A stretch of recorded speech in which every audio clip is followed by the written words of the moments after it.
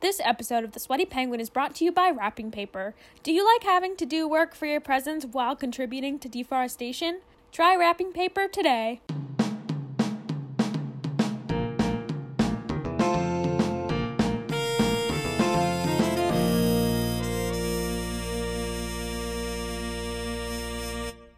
Merry Christmas, Happy Holidays, and welcome to episode 29 of the Sweaty Penguin, Antarctica's hottest podcast. I'm your host, Ethan Brown. If you're listening on Christmas Day, thank you so much for tuning in. I figured there was a fair chance a lot of podcasts would take off for Christmas, but also remembered that every Christmas Day is an exhilarating morning of opening presents and eating a big breakfast that's half dessert, followed by an afternoon and evening of flipping through Christmas movies you've seen 50 times, trying desperately to find some entertainment. So we've got a really fun podcast for you today. We are tackling the Christmas breakfast staple of maple syrup. The thing Rob Gronkowski thinks of when asked this at a press conference. Fade with you and Brady, we've seen in the end zone 2 weeks in a row. What makes that connection with you guys on that particular throw so special and so difficult for anybody to defend? Yeah, I mean, it's like a saying my mom used to say, it must be maple syrup because butter don't drizzle like that. And so that's kind of how it goes. I mean, a few things. One, connecting on an NFL pass and drizzling a condiment isn't the ironclad metaphor you think it is. Two, if you microwave butter for a minute and pour it slowly, it absolutely does drizzle like maple syrup. And three, I know this was part of a prank by Jimmy Fallon to hijack a bunch of NFL press conferences, and I have to say, Jimmy, why on earth would you pick Rob Gronkowski for this prank? Have you seen his press conferences before? Because he acts like a 12-year-old in all of them. Between impersonating Bill Belichick, singing It's a Small World After All, and responding to a question about what he was doing during his 1-week suspension in 2017 by saying, I was just chilling, Gronk saying it must be maple syrup because butter don't drizzle like that is really nothing out of the ordinary. If you want to pull a prank, Jimmy, have Rob Gronkowski actually act like a mature 31-year-old instead of retiring to wrestle in the WWE, then rejoining the NFL just so he can follow Tom Brady to Florida like a little puppy dog. But beyond describing Gronk's weird borderline stalkerish love affair with Tom Brady, maple syrup is a fantastic sweetener, baking ingredient, and condiment for pancakes, waffles, French toast, or any other breakfast that makes every mom say, "Oh, look at that. No, don't touch it. Let me take a picture." And every dad say, they should really call it dessert, it's basically cake, and then 2 seconds later demand a little taste and take a bite the size of the sun. And unfortunately, maple syrup is facing a lot of problems. Maple sugaring has been a New England tradition for hundreds of years, but researchers say climate change is affecting the industry. A lot of us would agree that our winter has been pretty mild this year, but the change in weather patterns is actually creating some concerns for many Wisconsin industries. Our Jamie Perez takes a look at how changing climate is creating an uncertain future for some of Wisconsin's most profitable industries, like maple syrup. It's a New England staple and a gift from Mother Nature. But rich, delicious maple syrup may be harder to produce in the future. It's true. Climate change is creating warmer winters, which is already affecting the maple syrup industry and threatens to disrupt it a lot more. So today, we'll break down why climate change is coming after maple syrup, some of the associated environmental and economic impacts of that, and what we need to do to ensure our favorite breakfasts stay intact. But first, where does maple syrup come from? Well, it comes from sap from trees, and while it can come from many trees, it typically comes from black maples, red maples, and most prominently sugar maples due to their higher sugar content. As much as I wish it were the case, maple syrup doesn't just pour out of a tree when you poke a hole in it. It's actually a bit more complicated. The time to collect sap is in the early spring, when the maple trees are still dormant, and when the temperature hits 3 or 4 degrees above freezing. The freeze and thaw cycle alters the pressure inside the tree and starts the sap flowing. The first step is to tap the trees. They drill a hole 1 centimeter in diameter, 5 centimeters deep. Then gently insert a spout made of metal or plastic. Sap is 97.5% water and only 2.5% sugar, so to transform the sap to syrup, they have to boil it down. It takes 40 liters of sap to make just 1 liter of syrup. Like Natty Light, sap is 97.5% water, making syrup quite the process to make. Indigenous tribes in North America were actually the original discoverers of maple sap, collecting sap in large buckets and using the unprocessed sap as toner and eyewash, and boiling it with hollow logs and hot stones to create syrup and sugar, since sugar cane, of course, is not native to the Northeast. When French and British colonists arrived, they learned how to tap trees from the Native Americans and began increasing yields by using large metal cauldrons to boil down the sap. Today, most producers actually use plastic tubing or even vacuum systems to suck sap out of trees instead of dripping it into buckets. But maple syrup can't be produced anytime, anywhere. Maple trees are deciduous, meaning they prepare for the weather swings of a warm summer and cold winter by storing extra water and sugar in the summer and shedding their leaves in the fall so they can go dormant in the winter and sort of hibernate, like a bear or a public school district in Florida when there's more than 3 snowflakes on the ground or the temperature dips below 65 degrees. That extra water in the tree contains lots of little carbon dioxide bubbles, and when winter temperatures freeze the water, it causes the bubbles to contract. But then at the end of winter, when the temperatures go back above freezing, the bubbles expand, forcing the water up into the branches of the tree. And as the water moves, it both brings some of the stored sugar with it and creates the necessary pressure inside the tree for it to be successfully tapped. When the tree is tapped with a spile, it creates an opening where some of that pressurized, sugary water can escape. And that's why maple syrup season typically falls between February and April, depending on the location, because it's the cycle of below freezing nights followed by above freezing days, which causes those bubbles to contract and expand, forcing the sap up and down the tree. Wow, sounds like someone knows a little too much about how to get water to escape from an opening when tapping it.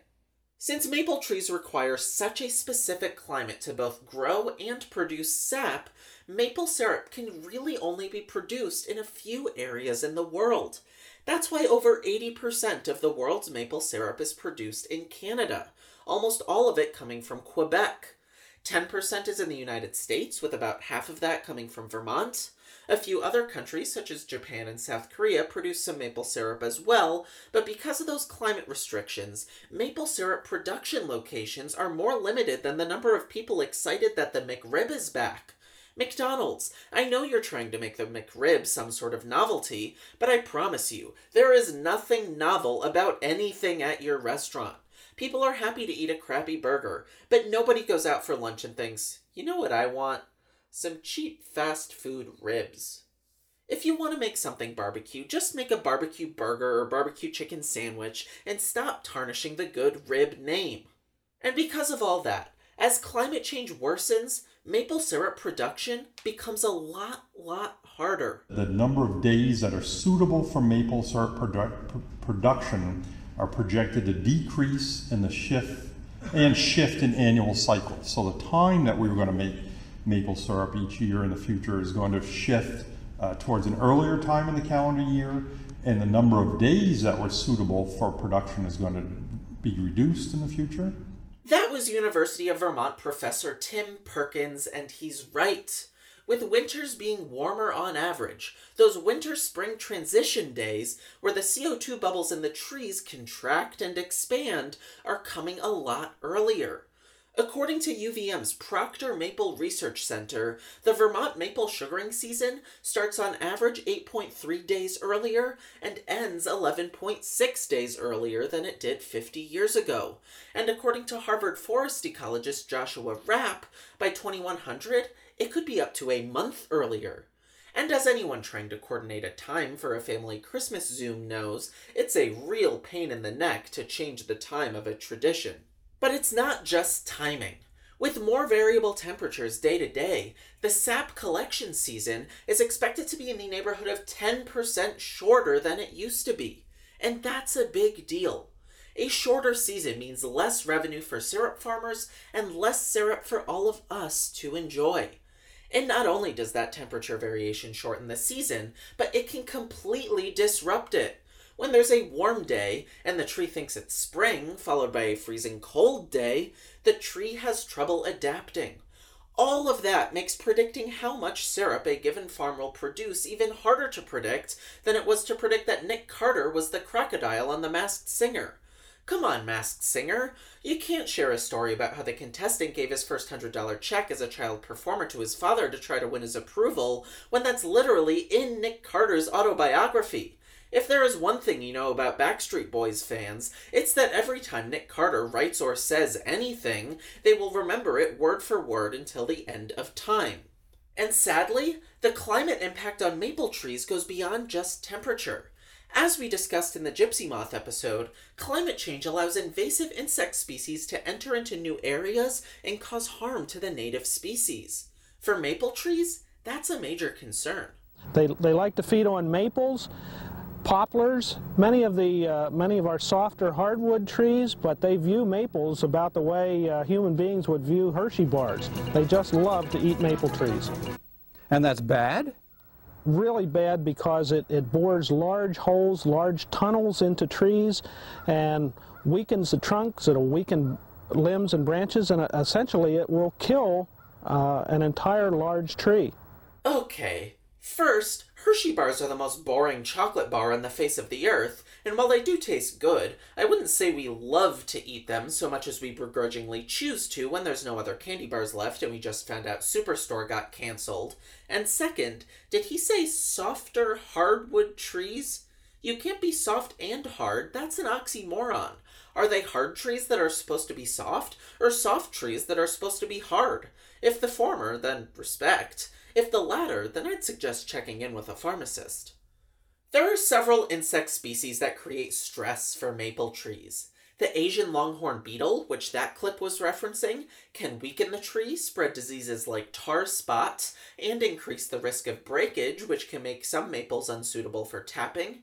Non-native earthworms consume leaf litter, which is particularly harmful to sugar maples, which grow their roots in the top few inches of soil and require leaf litter to keep the soil from drying out so they can get water and survive. And both non-invasive caterpillars and invasive ones like the gypsy moth can defoliate a maple tree to the point where they run out of energy to regrow their leaves. With climate change, these threats are increasing. Invasive species that might not normally be able to thrive in a maple forest now can, which not only harms the maple trees, but leads many farmers to turn to pesticides, which can be used sparingly, but often aren't, leading to the excess running off into rivers and streams. And it's a tricky situation for farmers deciding how much to spray, since if their maple trees die from an insect invasion, they instantly lose their entire livelihood. Climate change also threatens maple trees through snow cover. The amount of snow on forest floors is already declining as winters warm, and over the 21st century, forests in the northeastern United States could have between a 49 and 95% reduction in snow cover, depending on the degree to which climate change is mitigated. And though it might seem like less snow cover would help the maple trees stay warmer and healthier in the winter, in reality, it's actually the opposite. If you have long enough periods of time when there's no snowpack, but you still get below freezing air temperatures, then the soils freeze to a much greater depth and for a much longer duration than they currently do. And since these systems are not adapted to such a soil frost dynamic, we're sort of uncertain as to how they'll respond. It's true. Just because something is ice cold doesn't mean it can't provide warmth and comfort in difficult conditions, like a snowman or a manipulative ex who told you they still want to be friends. The only difference is that kicking that ex to the curb is a really good thing, but kicking winter snowfall to the curb is a really bad thing.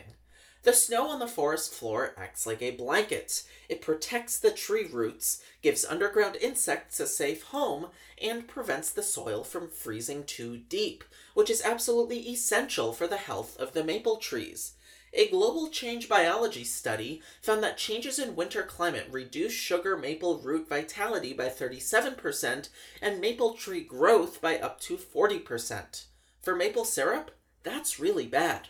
It is true that if plants get more stressed, this is not maples in particular, but plants in general from a plant ecology perspective, under more stressful conditions, trees are likely to make more seeds. More seeds mean less sugar, according to Elizabeth Crone, an ecologist at Tufts University who spent years researching sugar content in maple trees.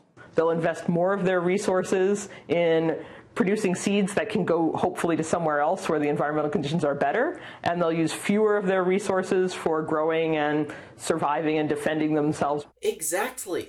When trees face stress from invasive insects, lack of snow cover, or anything really, they behave exactly how humans do, ignore their therapists, and consume all their sugar. And since maple sap is already 97.5% water and has to be boiled down to create syrup, this decline in trees' sugar content as a result of climate change means that water percentage could go even higher. That means you need even more sap to produce the same amount of syrup, which is bad for syrup producers, syrup consumers, and even the climate. Syrup producers typically use oil or wood to power their evaporators, and more diluted sap would require more fuel to boil. So how do all these environmental threats to maple syrup play out economically? Well, to start, all of this uncertainty and variability from season to season means the price of maple syrup should be volatile. Mother Nature every year is not generous. The price of maple syrup is very variable from one time to another one. So we have to make sure that the market is with a stable amount of maple syrup. Now the market is more stable and value of maple syrup is maybe 20 times more than the value of crude oil. He's right. Mother Nature is not generous. She's actually really manipulative. Oh, I'm going to create you and create food for you and create beautiful plants and animals and landscapes, but if you don't use it exactly how I want, and you so much as emit one carbon dioxide molecule, I will throw hurricanes and diseases and wildfires until I destroy every single human on the planet. Maple syrup, as is the case with other commodities we've discussed before, like vanilla in the vanilla episode and oil in the airplanes episode, among others, should be volatile. For a while, it was. Until 1966, when Quebec thought of a solution. The FPAQ maintains a strategic reserve of maple syrup known as the International Strategic Reserve. The reserve is spread across 3 locations and holds a total of 12,200 tons of maple syrup. The ISR is operated as a government-sanctioned cartel, meaning it's a cartel that's authorized by the Quebec government. It's used to regulate global prices and supply of maple syrup. Yes, you heard that right. Their solution for price volatility was to create a cartel of maple syrup in Canada. Honestly, maple syrup is the last thing I would have expected there to be a cartel for, with the obvious exceptions of squeaky dog toys, provolone cheese, and Russell Brand wigs. And if you're wondering if I mean wigs shaped like Russell Brand's haircut, or wigs made out of Russell Brand's actual hair, the answer is yes. The theory behind the cartel, officially known as the Federation of Quebec Maple Syrup Producers, or FPAC, is this. All maple syrup farmers must join the FPAC. The FPAC imposes quotas on maple syrup production, and any syrup produced over that quota in a year goes into the International Strategic Reserve, or ISR. Then, in a bad weather year, the FPAC can sell some of the ISR inventory to make up for the low production. Since Quebec controls an overwhelming majority of the global maple syrup production, this essentially means Quebec chooses exactly how much maple syrup is in the global market, and thus what the price of maple syrup will be. That price hovers around $1,200 per barrel. With this system, the world never runs out of syrup and the price stays about the same. Fans of FPAC argue that it played out exactly like this, that not only are Quebec farmers seeing stable revenues, but every farmer in the world benefits from the stable price. That the alternative of a completely unregulated market would lead frustrated farmers to cut down their trees and sell the logs out of desperation, instead of sticking with the more environmentally beneficial and economically valuable syrup production. And they're right about all of that. But as you can probably guess, like every Chopped episode where the contestant has never cooked one of the ingredients in the basket before, a literal cartel that controls an entire industry with an iron fist can't possibly work out perfectly. Producers suspected of selling syrup on the black market are monitored 24/7 by bodyguards that they're forced to pay for. They also must turn over documents at a moment's notice and are subject to random inspections. While this only applies to rule breakers, it was enough to anger many producers who launched a rebellion against the Federation that included lawsuits, cutting down trees, and even setting fire to Federation sugar shacks, which is where maple syrup is made, not where the man in the white van said that he'd take you. In all fairness to the guy in the white van, he was wearing face masks long before anyone else was. Thanks for teaching COVID safety, kidnappers. Now stop inviting the children you kidnapped to sugar shacks and start, inviting them to broccoli shacks so they can develop some healthier eating habits. With this much regulation, a lot of farmers are frustrated. The FPAC collects a hefty tax on each barrel and doesn't actually pay farmers for their product until they sell it, even when it goes into the ISR, crushing farmers' incentive to produce more. Any attempts to sell syrup products independently can result in massive lawsuits and fines of hundreds of thousands of dollars, often leading farmers to feel strong-armed and attacked rather than supported. And in 2012, $13 million worth of maple syrup was stolen from the ISR, comprising 12.5% of the reserve, and leading to the largest police investigation in the history of Quebec, which is absolutely wild. I'm not sure whether to think this heist was massive, or that Canadians are just so incredibly polite that stealing syrup is the biggest crime that happens there. The culprits were eventually found and jailed, but since the syrup they stole is 1, really expensive, and 2, can't be tracked, it's actually a really smart crime. And some of these struggles are reflected in the numbers too. Even though climate change has made maple syrup production harder, technological improvements have outpaced that and allowed the maple syrup industry to grow in the United States and other Canadian provinces. But in Quebec, the industry is shrinking. And as climate change progresses, the American maple trees and the $140 million maple syrup industry that they enable face the brunt of the burden due to our slightly warmer climate, whereas Quebec can actually expand their industry further north, meaning a larger and larger share of the maple syrup industry could be controlled by the cartel. So where do we go from here?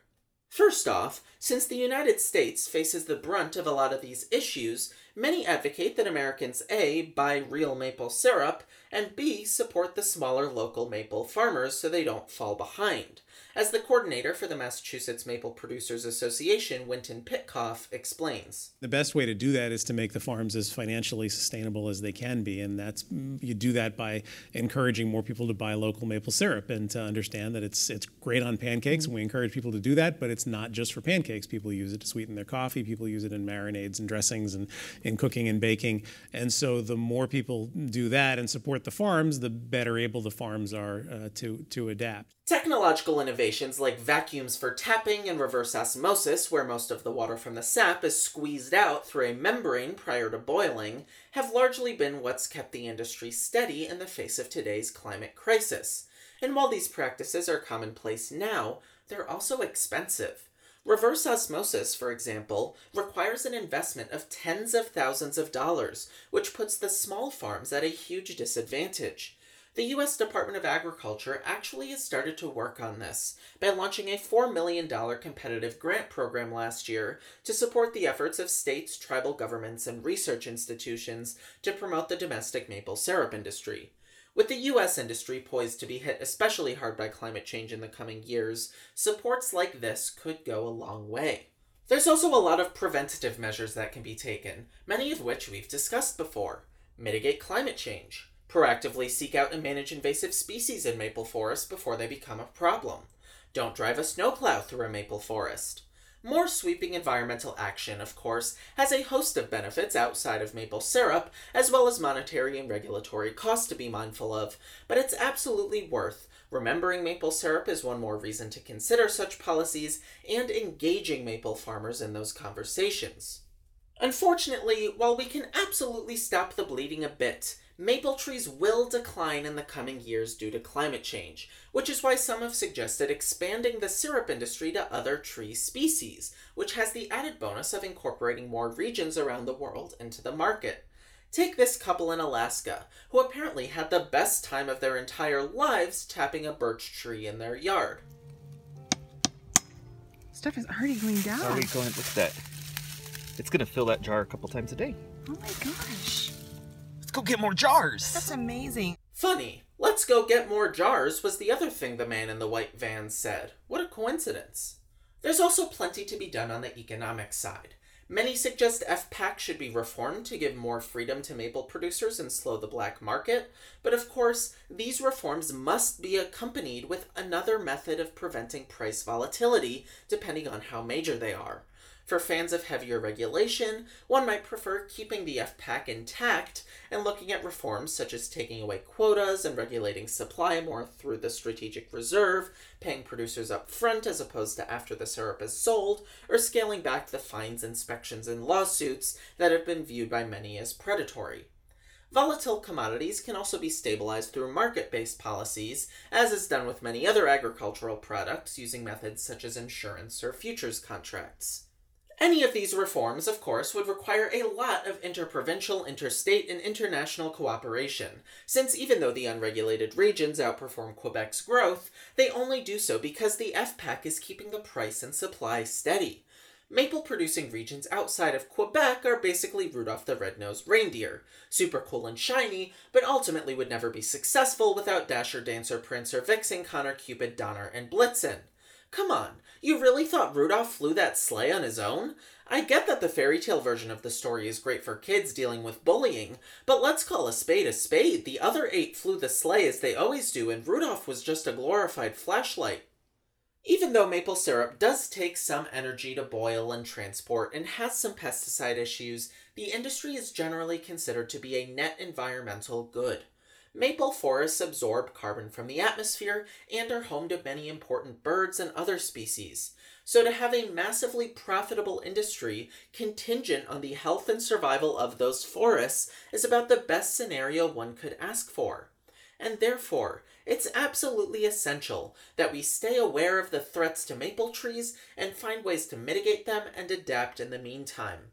Because if we do, we'll have healthier maple trees, a stronger economy, and ensure that maple syrup continues to exist for many years to come. So that if we took a time machine 100 years into the future and asked someone what the best pancake topping is, they'd respond, "It must be maple syrup because butter don't drizzle like that."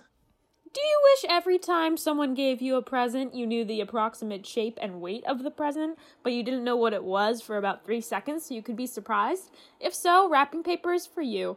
With wrapping paper, not only do you have to cut down trees to make it and rip it absolutely perfectly to be able to recycle it, but you get to create a whole bunch more work for the person giving the present and the person receiving it. What a bargain.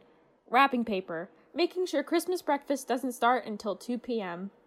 Welcome back to The Sweaty Penguin. With me today is Dr. Pamela Templer, a professor of biology at Boston University. Dr. Templer, welcome to the show. Oh, thank you for having me. So you conducted a study in the Hubbard Brook Experimental Forest in New Hampshire where you and your team actually you shoveled snow out of part of the forest to see how the lack of snow cover affected tree growth. I'm wondering if you could tell us a little bit about that study and what the findings were. Sure. We know that winter climate is changing across the globe and that these changes are expected to continue. And so before we set up this study, we were really interested in understanding how changes in winter climate would affect the functioning of forest ecosystems. Most of the attention is often in summer times. We hear about record hot days, extreme heat days, which are really important because that can hurt people around the globe. But what we also know is that winters are warming faster than summer and that they're affecting a large part of the globe, especially areas that have historically had snow on the ground. And so, for example, here in the northeastern United States, air temperatures in winter have warmed something like 2.5 degrees Fahrenheit since 1955.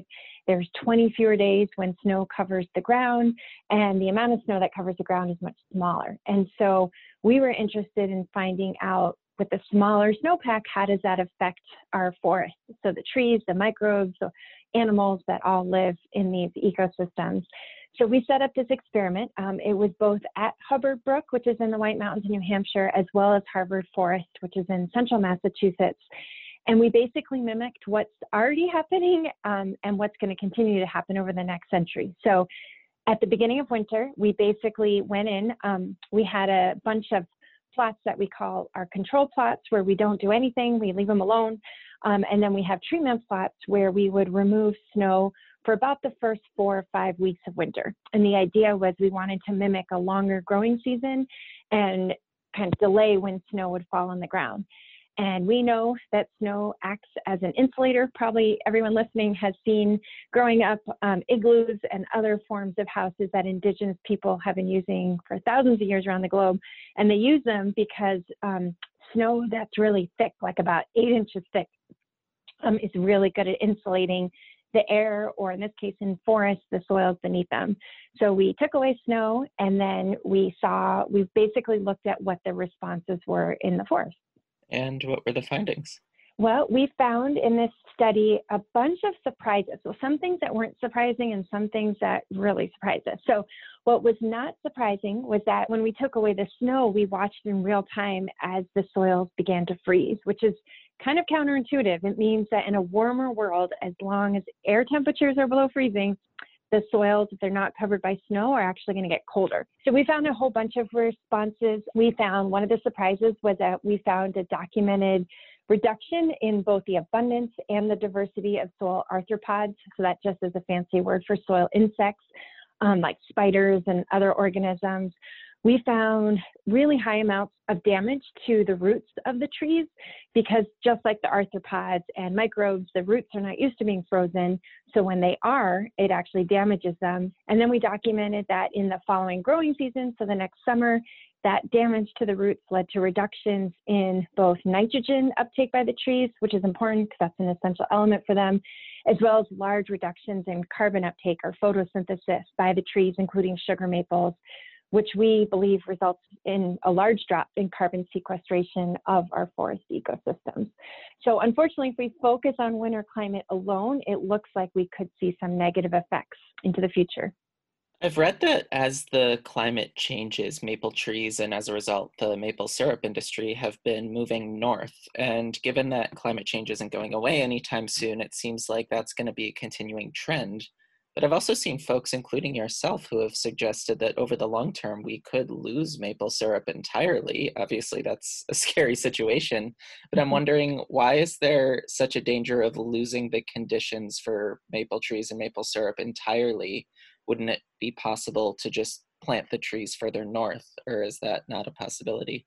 Oh, certainly. So I think if you look at the globe as a whole, I think it's going to be quite a while before we completely lose the conditions that allow sugar maples to make our delicious maple syrup. The way that maple syrup is made is that the trees really require below freezing nights followed by above freezing days. It's this oscillation that causes the sugars in the tree to move around, so that when you and I put a bucket connected to a tap on the bowl of the tree, the sap pours out. And so the concern is that eventually in any given area, as I said before, as winter temperatures increase, and so we could lose the whole maple sugaring season. There's documentation by others that the maple syrup season is getting earlier and earlier. So here in New England, where sugar maple is such an iconic species, maple syrup production is happening earlier. It used to be March, April. Now sometimes it's not unheard of to be in January, February. So the concern is that eventually we just won't have the right conditions for the sap that we then boil down to make the syrup. So you're absolutely right. At least in the short term, we could plant trees north. And Canada certainly is a major producer of maple syrup. But I think a larger concern is what's happening to the health of our sugar maples, and eventually will we lose them? That makes a lot of sense. And I know the sugar maple is often seen as the best tree for producing syrup, but there are a lot of other trees that can do it too. I just did a quick Google yesterday and it was like 29 trees that can produce syrup. So are all of those species ones that demand snow cover and need to grow in colder or temperate regions? Or is it possible that there are trees that could produce syrup that are more resilient to climate change, given that the maple is struggling so much? Yeah, good question. So the reason they're called sugar maple is because of how sweet they are.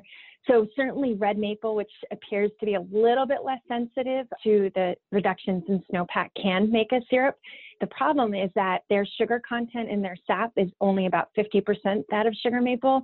So it requires twice as much sap to boil down to make the same amount of syrup. So yes, certainly you can do it. It just increases the cost and the work involved in getting the same sweetness in your final product. Certainly people are being really creative. You hear about people using red maples, birches, and then it just comes down to personal preferences because they taste slightly different because of all the other chemical constituents in their sap. But yes, certainly if you're mostly focused on maple syrup, there are other species that you can tap, and people are doing that. And like you said, forests are part of a larger ecosystem, and we've talked about the direct impacts on the trees and on the syrup, but I'm sure these degradations to tree health impact the rest of the ecosystem too. And I'm wondering, since you are a forest ecologist, could you give us a sense of the ways in which this issue of tree health ripples out and affects other species or other natural processes in the forest ecosystems? Sure. I'll give you a little bit of a fun story. I found this fun. So we once did an experiment, it's now over and published, where we planted 140 saplings. So half were red maple, half were sugar maple, because we wanted to do a bit more of a mechanistic study where we could really fine tune the experimental treatments we were doing. So we had varying amounts of snow reduction in winter and varying amounts of the number of freeze-thaw cycles we were inducing in winter. And we also warmed up the saplings in summer to see how warmer summer temperatures are affecting these plants. One year, a student came to my office so upset because she thought that we were somehow disturbing the saplings as we shoveled snow, and maybe we were nicking the saplings themselves by hitting them with our shovels, which we had never done before, but maybe we started doing that. We were so worried about this. But with further investigation, what we found, and this was so amazing, was this very clear story that emerged that when you leave the snowpack alone, and so in those winters where we get sufficient snowpack, the small mammals that live in this area of New England basically do fine. They live underneath the snowpack, they're protected from predators, they do great, and they end up eating some of the sapwood of the saplings on the ground. That's in contrast to those where we shoveled the snow and we found root damage of the plants. Those did not see above ground damage by the mammals because they were smart and said, oh no, I'm not being covered up by snow. I'm not being protected from predators. I better not go eat that sapling because then I'm putting myself at risk of exposure. So it was this really neat interaction where we found with snow, the plants are more susceptible to herbivory by small mammals. Without snow, the mammals go away because they're not protected by the snow, but then we see root damage caused by the soil freezing.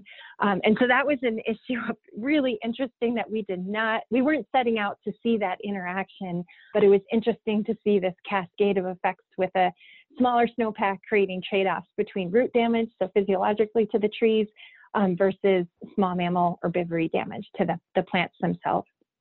And I know your lab also works really closely with city governments, and I wanted to ask, what advice do you have to cities and states in New England to preserve the maple syrup industry, which is an economic driver employing a lot of people and a great condiment, and preserve the New England forests, which obviously provide a lot of other benefits besides just maple syrup? I would recommend first and foremost that local governments work with people. So in addition to maple syrup, people love to look at the fall colors in autumn. That brings in a huge amount of money to New England each fall in a normal year because tourists come into the area to do some leaf peeping, so to looking at the beautiful colors. We have a big snowmobiling and skiing industry here in New England, and the forests provide a great backdrop to those winter activities. There's also ice climbing, cross-country skiing, snowshoeing, so many other activities. There's also timber harvesting, which can actually be done sustainably. So my suggestion would be that local governments work with their people, their citizens, as partners, not antagonists. I think most people recognize that we do better when we work collaboratively. So trying to create financial incentives to keep trees alive and healthy and well and not cut down. I think if people are faced with the implications or the consequences of cutting down forests, and they aren't given a choice, that's quite different than saying, why don't we preserve those trees, but I'm going to help you with your retirement in this other way, or providing jobs in different ways that don't necessarily require cutting down a lot of trees.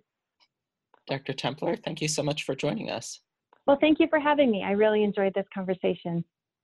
This wraps up episode 29 of The Sweaty Penguin. If you haven't already, don't forget to subscribe. And if you're a fan of the show, please tell a friend about it or leave us a rating and a review on Apple Podcasts so more people find the show.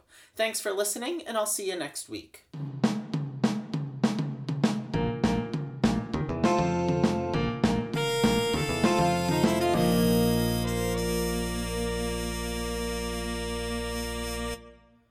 Today's episode was written by Ethan Brown and Olivia Amate, edited by Frank Hernandez, and produced by Ethan Brown, Shannon Damiano, Frank Hernandez, and Caroline Kale. Our ads were voiced by Shannon Damiano, and our music was composed by Brett Saka. Special thanks to the Boston University Build Lab. For bonus content, follow us on Facebook at Sweaty Penguin News, Twitter at SweatsPenguinPod, or Instagram at SweatyPenguinPod.